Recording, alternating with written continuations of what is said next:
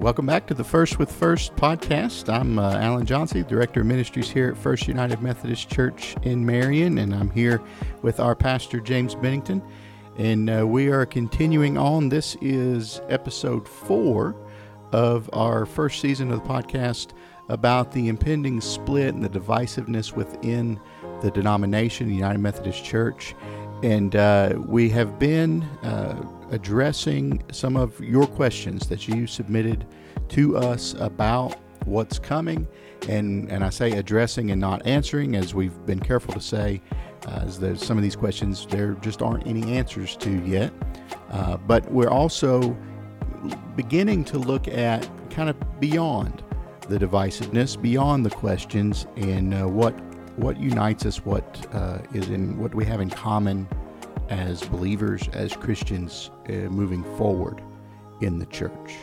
So thank you for listening. Remember to share and like and all those things. It would help us out a great deal to spread the word about the podcast. And we will get started with today's question. Yeah, thanks, Alan. I like the way you introduced that, because we're gonna deal with these questions. These are questions that folks have, and right.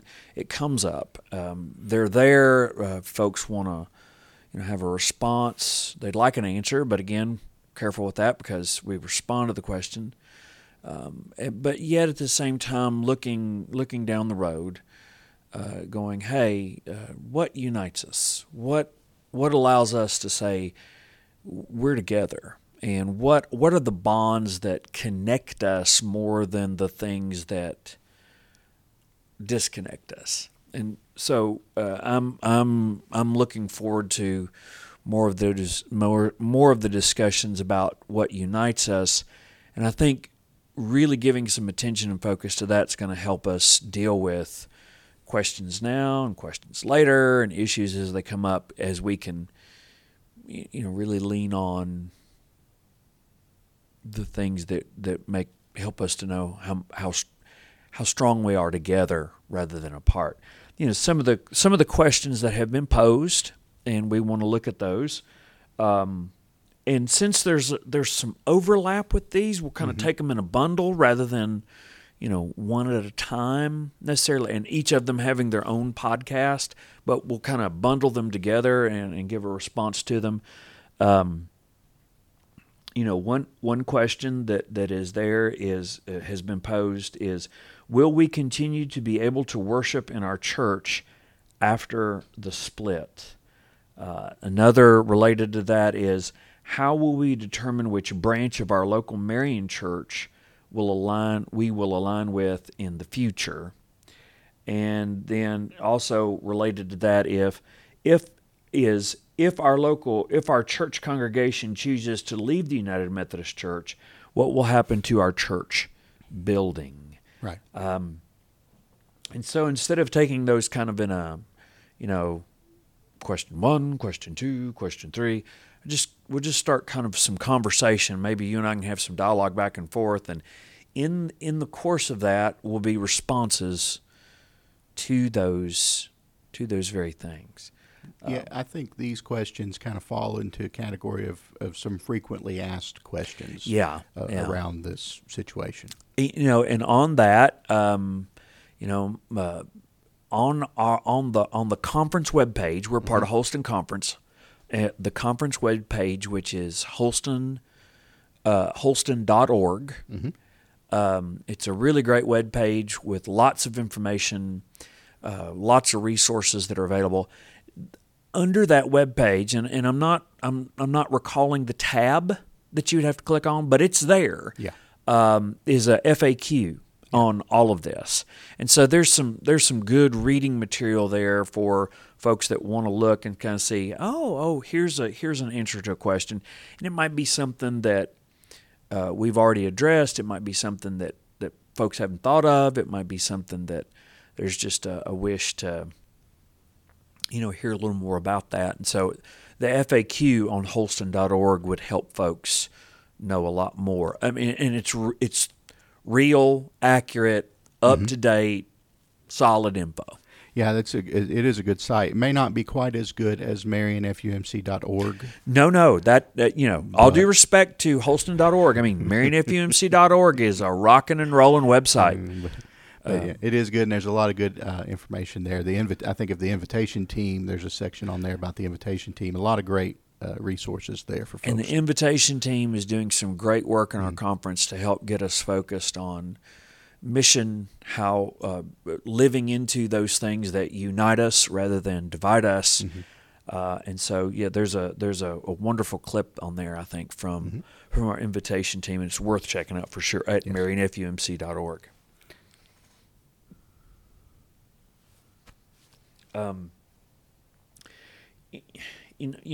Some of the questions that really circulate around the very likely split in the denomination is, well, what's going to happen to the building, and what's going to happen to where we worship? I mean, like a lot of churches, but especially with First Marion, I mean, it has quite a long history in Smith County.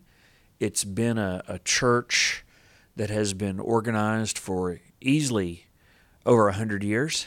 Yes, I should know that number. Next year is 135 years at this address. Yes. Here on Church Street. Yes, but the church is actually... The church was here before then. The church is actually older than that. Yes. And looking on very much on the young side of 102, 103, I think. As I try to be cheeky and be tongue in cheek. No, but here in this particular place has been the place where so many have discovered a relationship with the Lord Jesus. They've lived out their faith. They've come to Sunday school. They've brought their kids here. They've been baptized here. They've been married here. They've buried family here. There are folks that their life as a child, a teenager, young adult, middle-aged, older adult, and they've never known another church, just this church. And so with a lot of folks having that connection to their congregation, to their local congregation, there's obviously going to be questions around, well, what's going to happen? What's going to happen to the building? Where are we going to worship? What are we going to do? And some of that, well, not some of it, all of it really depends on what is decided upon at General Conference in May of 2024.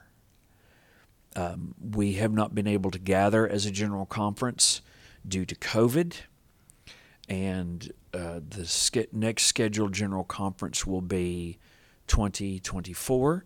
That's when we'll be able to meet in person from delegates all across the globe, and then some decisions can be made.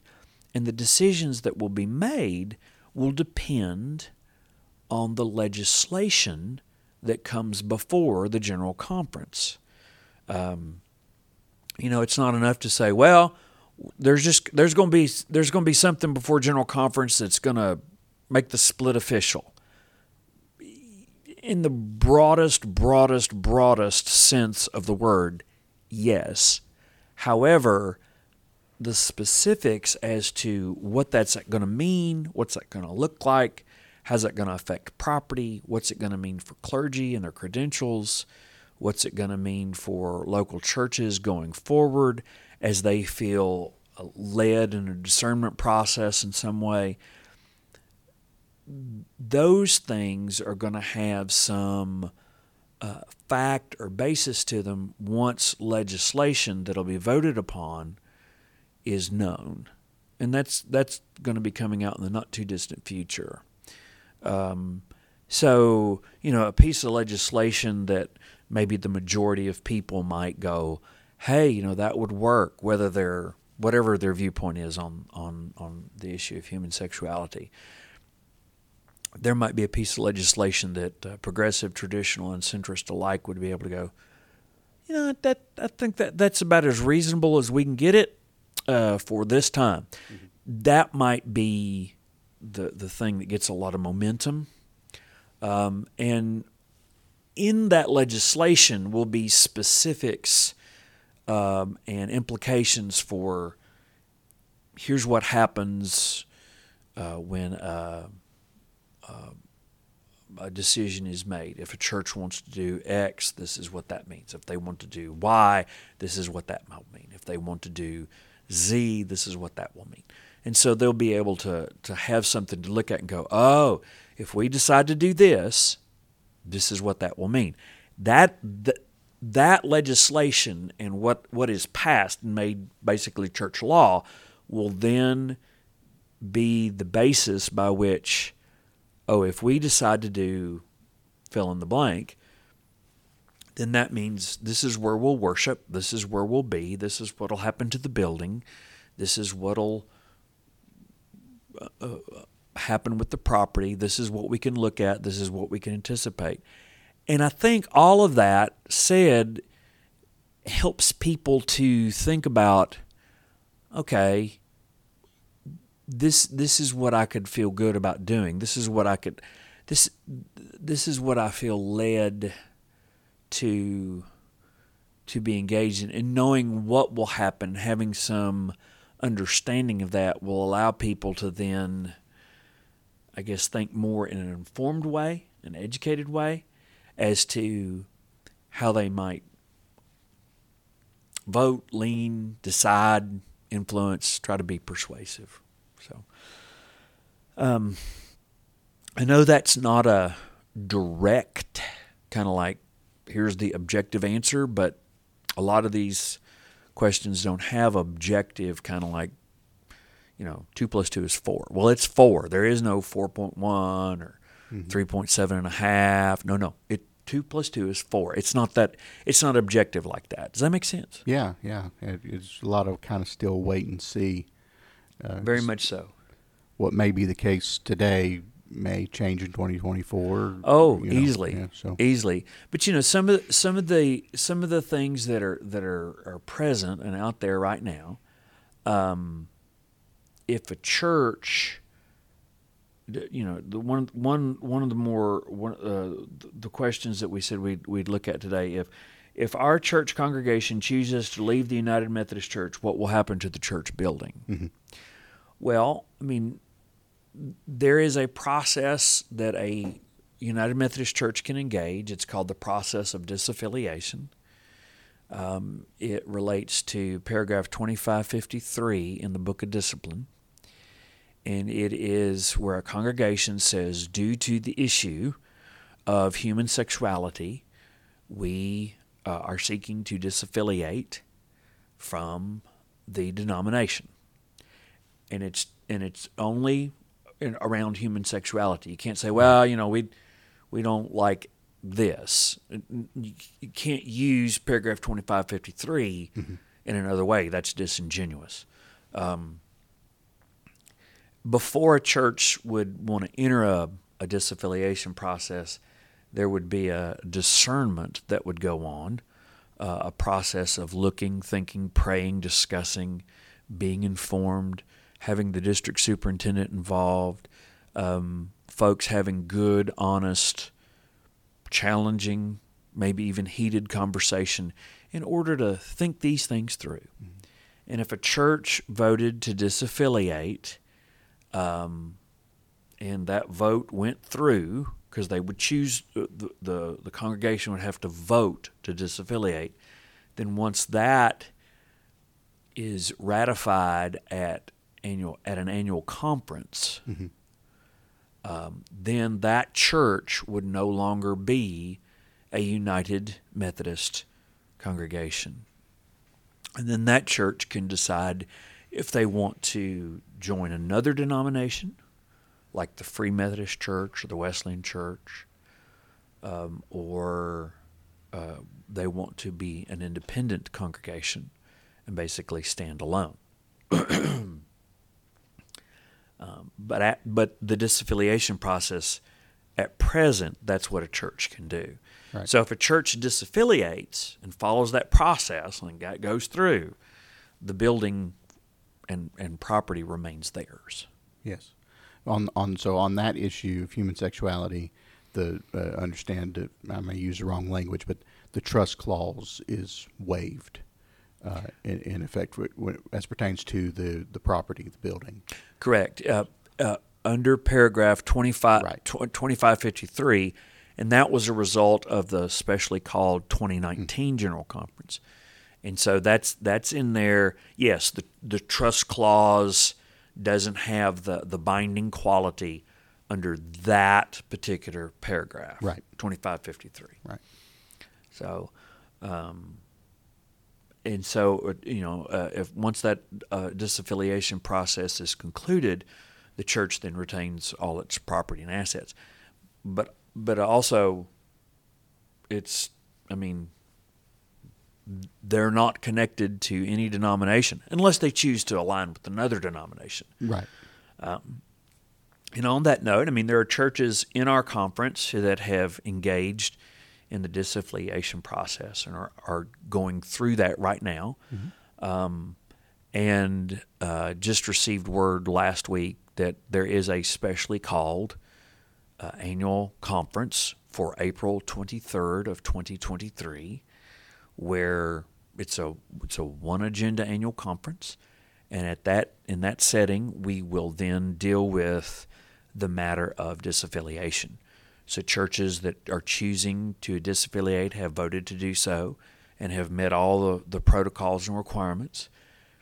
If it's ratified at that annual conference, then those churches will no longer be United Methodist congregations. Right. Trying to be sure we touch on the matters that were raised, the questions that were raised. Will we continue to be able to worship in our church after the split? Well, it kind of depends on what we decide. Sure. The thing about it, if we decided to stay United Methodist, we said, hey, that's our discernment. We stay United Methodist. May not agree with everything, but ultimately, at the end of the day, that's who we are. We're United Methodist, and that's our DNA. We don't have to vote. We just keep going on. We just keep going on and going on. We are who we are, and that's how we'll stay. And so there won't be a vote to stay United Methodist. Right. Right. We just stay who we are and just keep doing what we're doing. So we would continue to worship here if the congregation decided to stay United Methodist.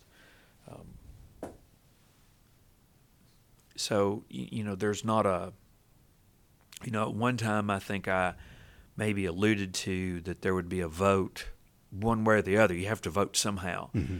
Well, I think the more conventional wisdom, and I think this is really sound, is that if you want to stay United Methodist, you don't have to vote to keep doing what you're already doing. Right, nothing's changing. Right. Kind of reminds me, I don't know if this bothers you if you're using GPS, and basically the GPS will tell you not to turn. Does it ever do that to you? I'll be going down the highway, and it'll be like, stay straight. I'm like, well, yeah, that's where I was going. Why would I, the little blue line is going in that direction. That's going to get me to my destination. So why are you telling me not to get off at this exit? I know not to get off of that exit. It's bizarre, but that's kind of like what it reminds me of. I never thought about it like that, but it's like, if you don't want. If you want to stay doing what you're doing, have a vote. Yeah, right. Well, what? Why would we do that? Yeah. We're already doing what we're doing. You get these letters in the mail sometime, maybe from a healthcare provider or some group you're part of. If you're satisfied with this, do nothing. Yeah. If you have a question or an issue, then here's what you need to do. It's like, so you're sending me mail to encourage me to do nothing. Right. Uh-huh. All right. So you've just told me to act by not acting. What you've told me to do is not to act. Yeah, so yeah, if we said, we're United Methodist, this is who we are, this is how we're going to be, this is in our DNA, this is what we're about, then we would still we'd just continue to be United Methodist. See if you're a United Methodist pastor, be in relationship to the United Methodist denomination, the conference, Holston Conference, the United Methodist Church, and we would continue in that direction. There wouldn't be any change to come specifically to us. A church that chose to disaffiliate, well, they would have some things that they would need to tend to as part of that disaffiliation, process. And I'm sure there's some, there are financial things and there are legal things that would come with that. That's just part of it, Sure, and a lot, practical things, the way, like with pastor, you wouldn't be able to have a United Methodist pastor if you're not a United Methodist church. Yeah. There's a lot of things that would be affected. It would be a challenge if a church I have a clergy colleague who his church voted to disaffiliate. He's not in favor of that. Mm-hmm.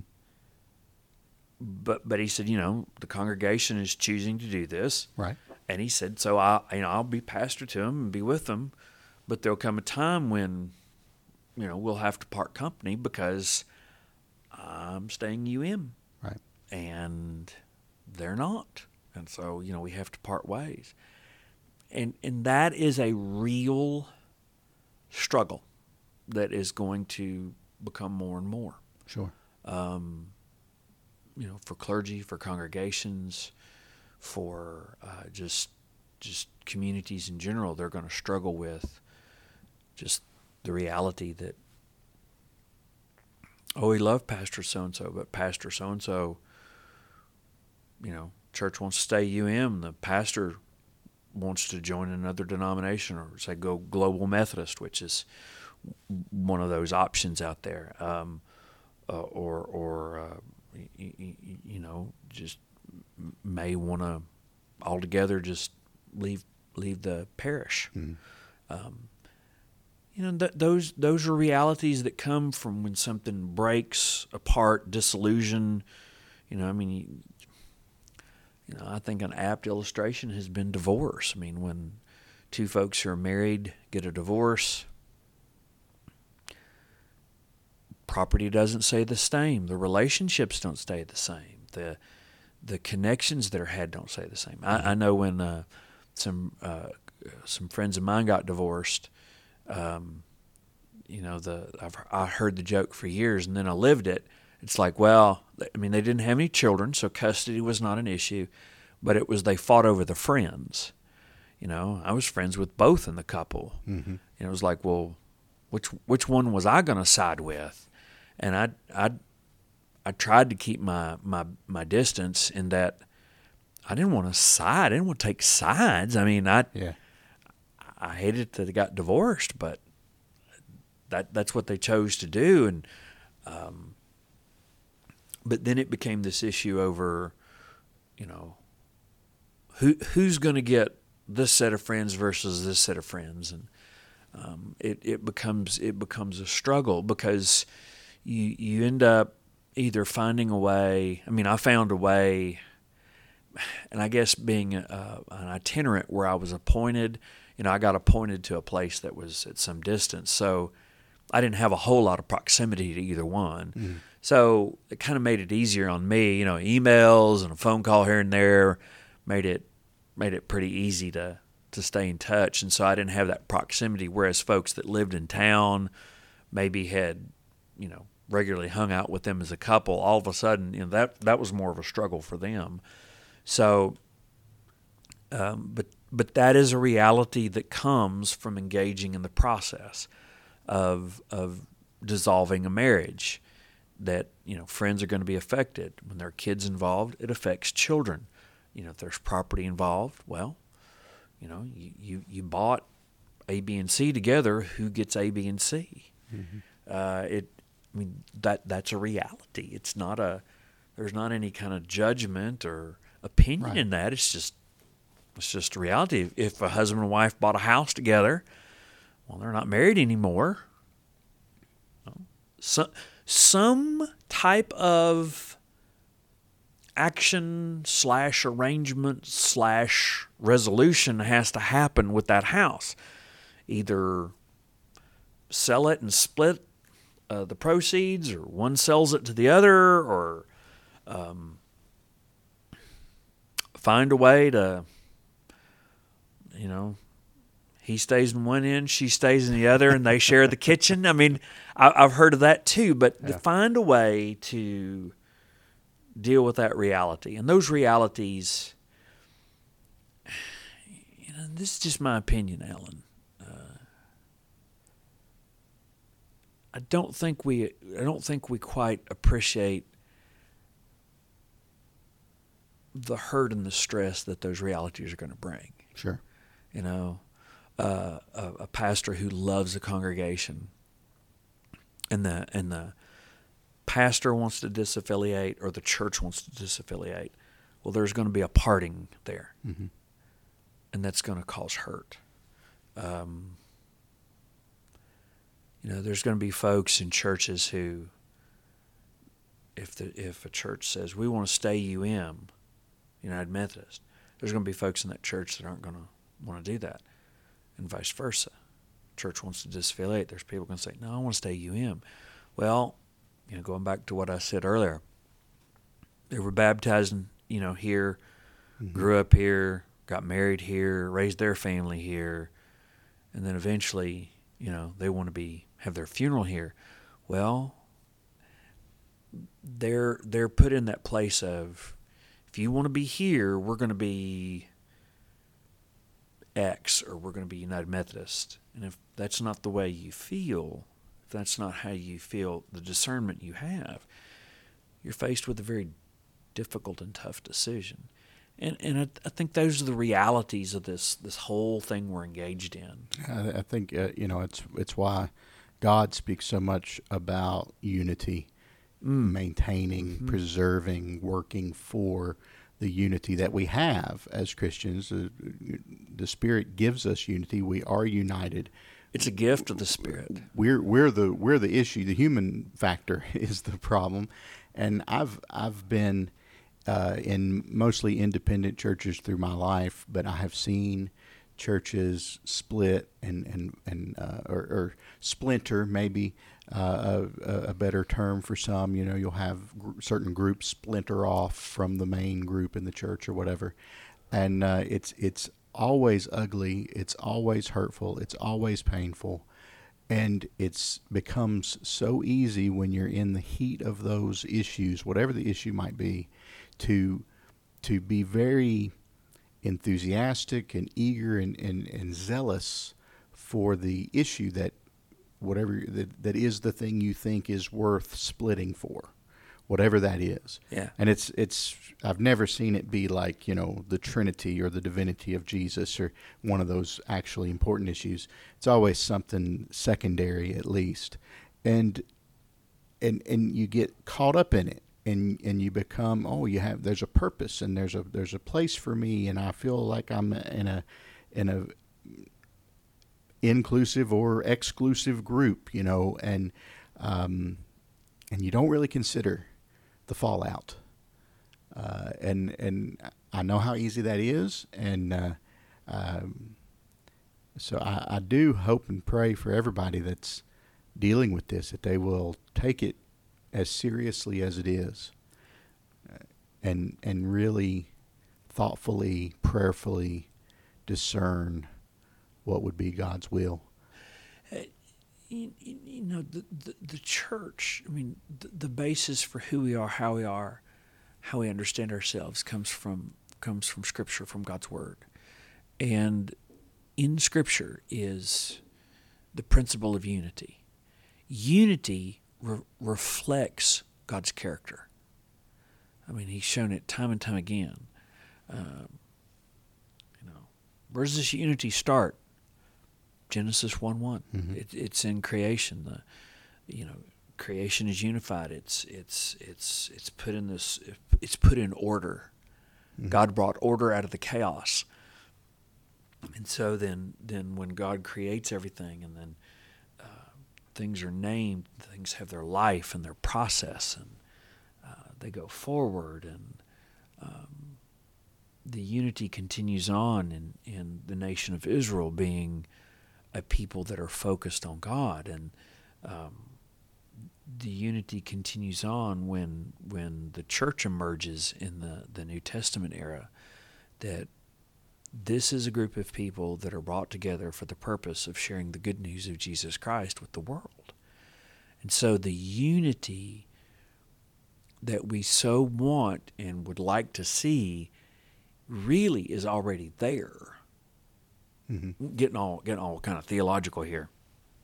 It's already there in what God has done in Jesus, and what God continues to do in Jesus.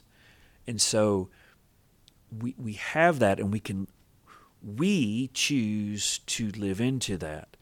I'm the first to say, that's not as neat and wrapped up with a bow as it might sound at this first hearing, but this unity that we want is there. God's already done it, and it's a matter of dealing with the challenges and the issues, and dealing with them in a Christ-like way.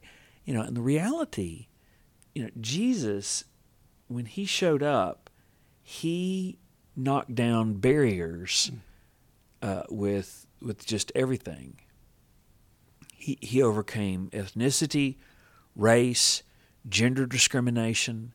He overcame so much to say, all can come to God, and if they follow me. Mm-hmm.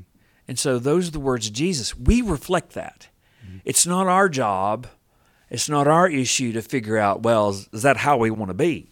Well, no, it's not. That's not the issue. That's how we're supposed to be. The question is, do we conform to that charge? Do we conform to that reality? God has said, here's how it is. Jesus in His life and ministry was all about saying, you don't hold this against somebody. You don't exclude somebody. You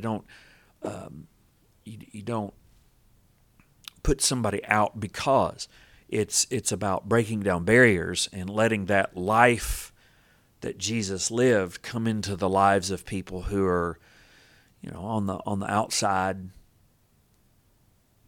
that need to be on the inside. The folks that have been, excluded to be included. The folks that are marginalized to be brought in the fold.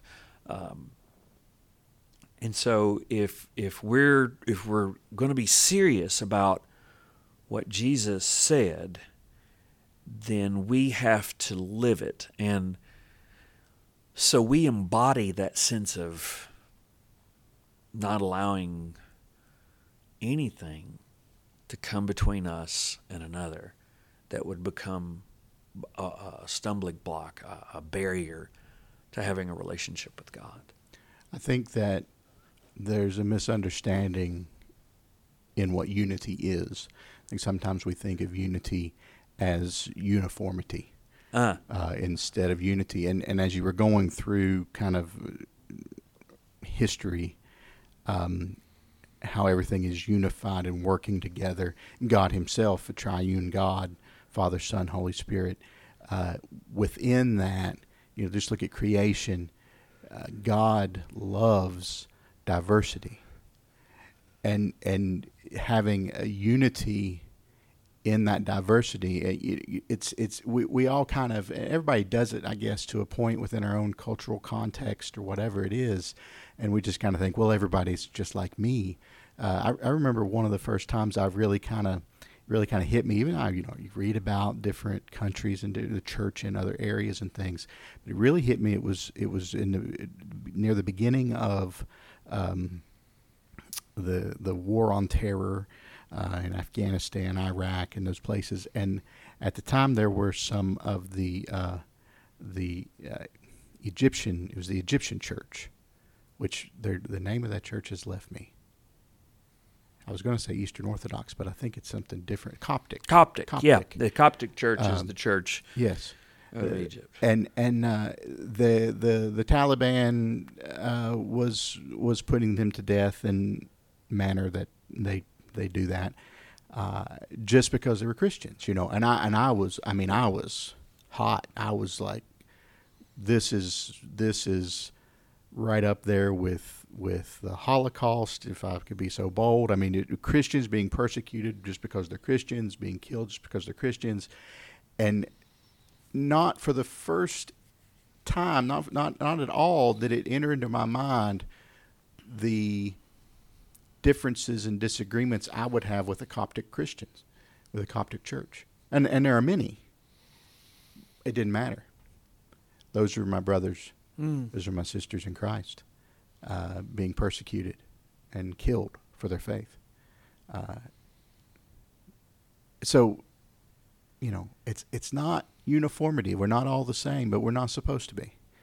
God loves diversity, and that was maybe the first step down on my kind of path of figuring out, hey, the church is a lot bigger than I thought it was.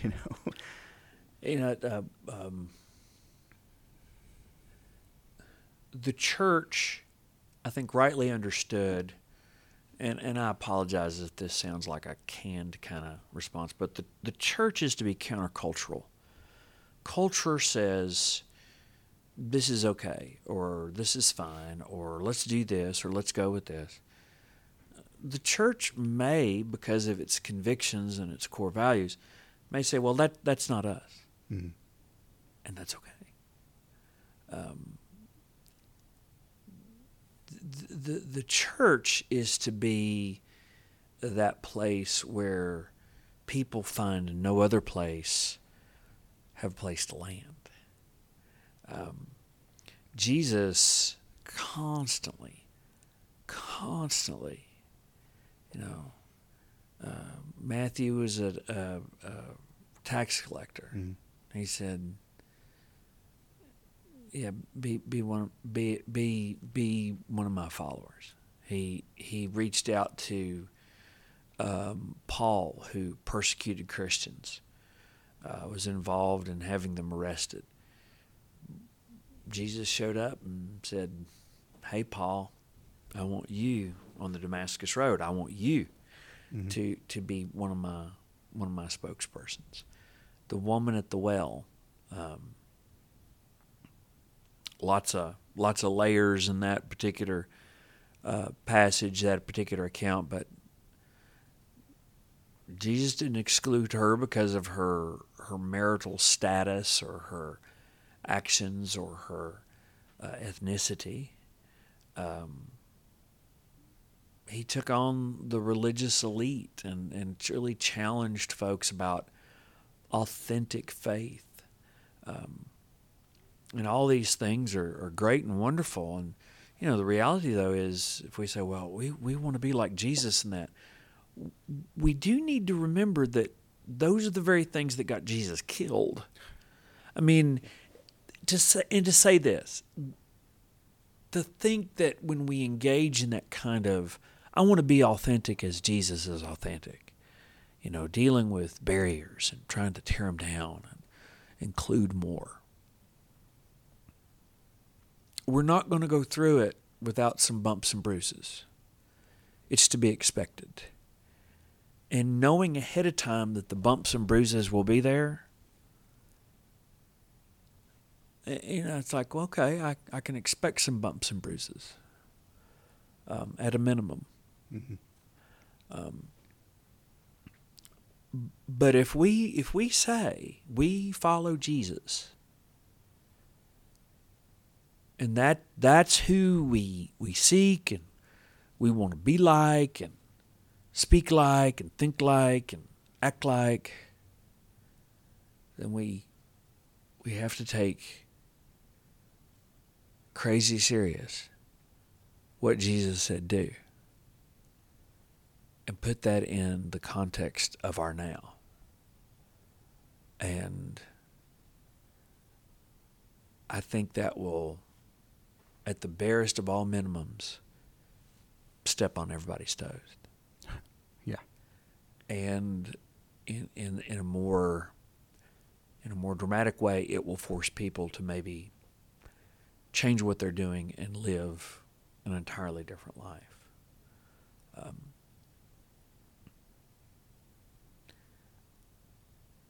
If we really take seriously, I want us to be like Jesus. I want to follow Jesus. I want our church to reflect Jesus. Then the challenge is going to be, in light of this issue over some division and separation that's coming, how are we going to do just that?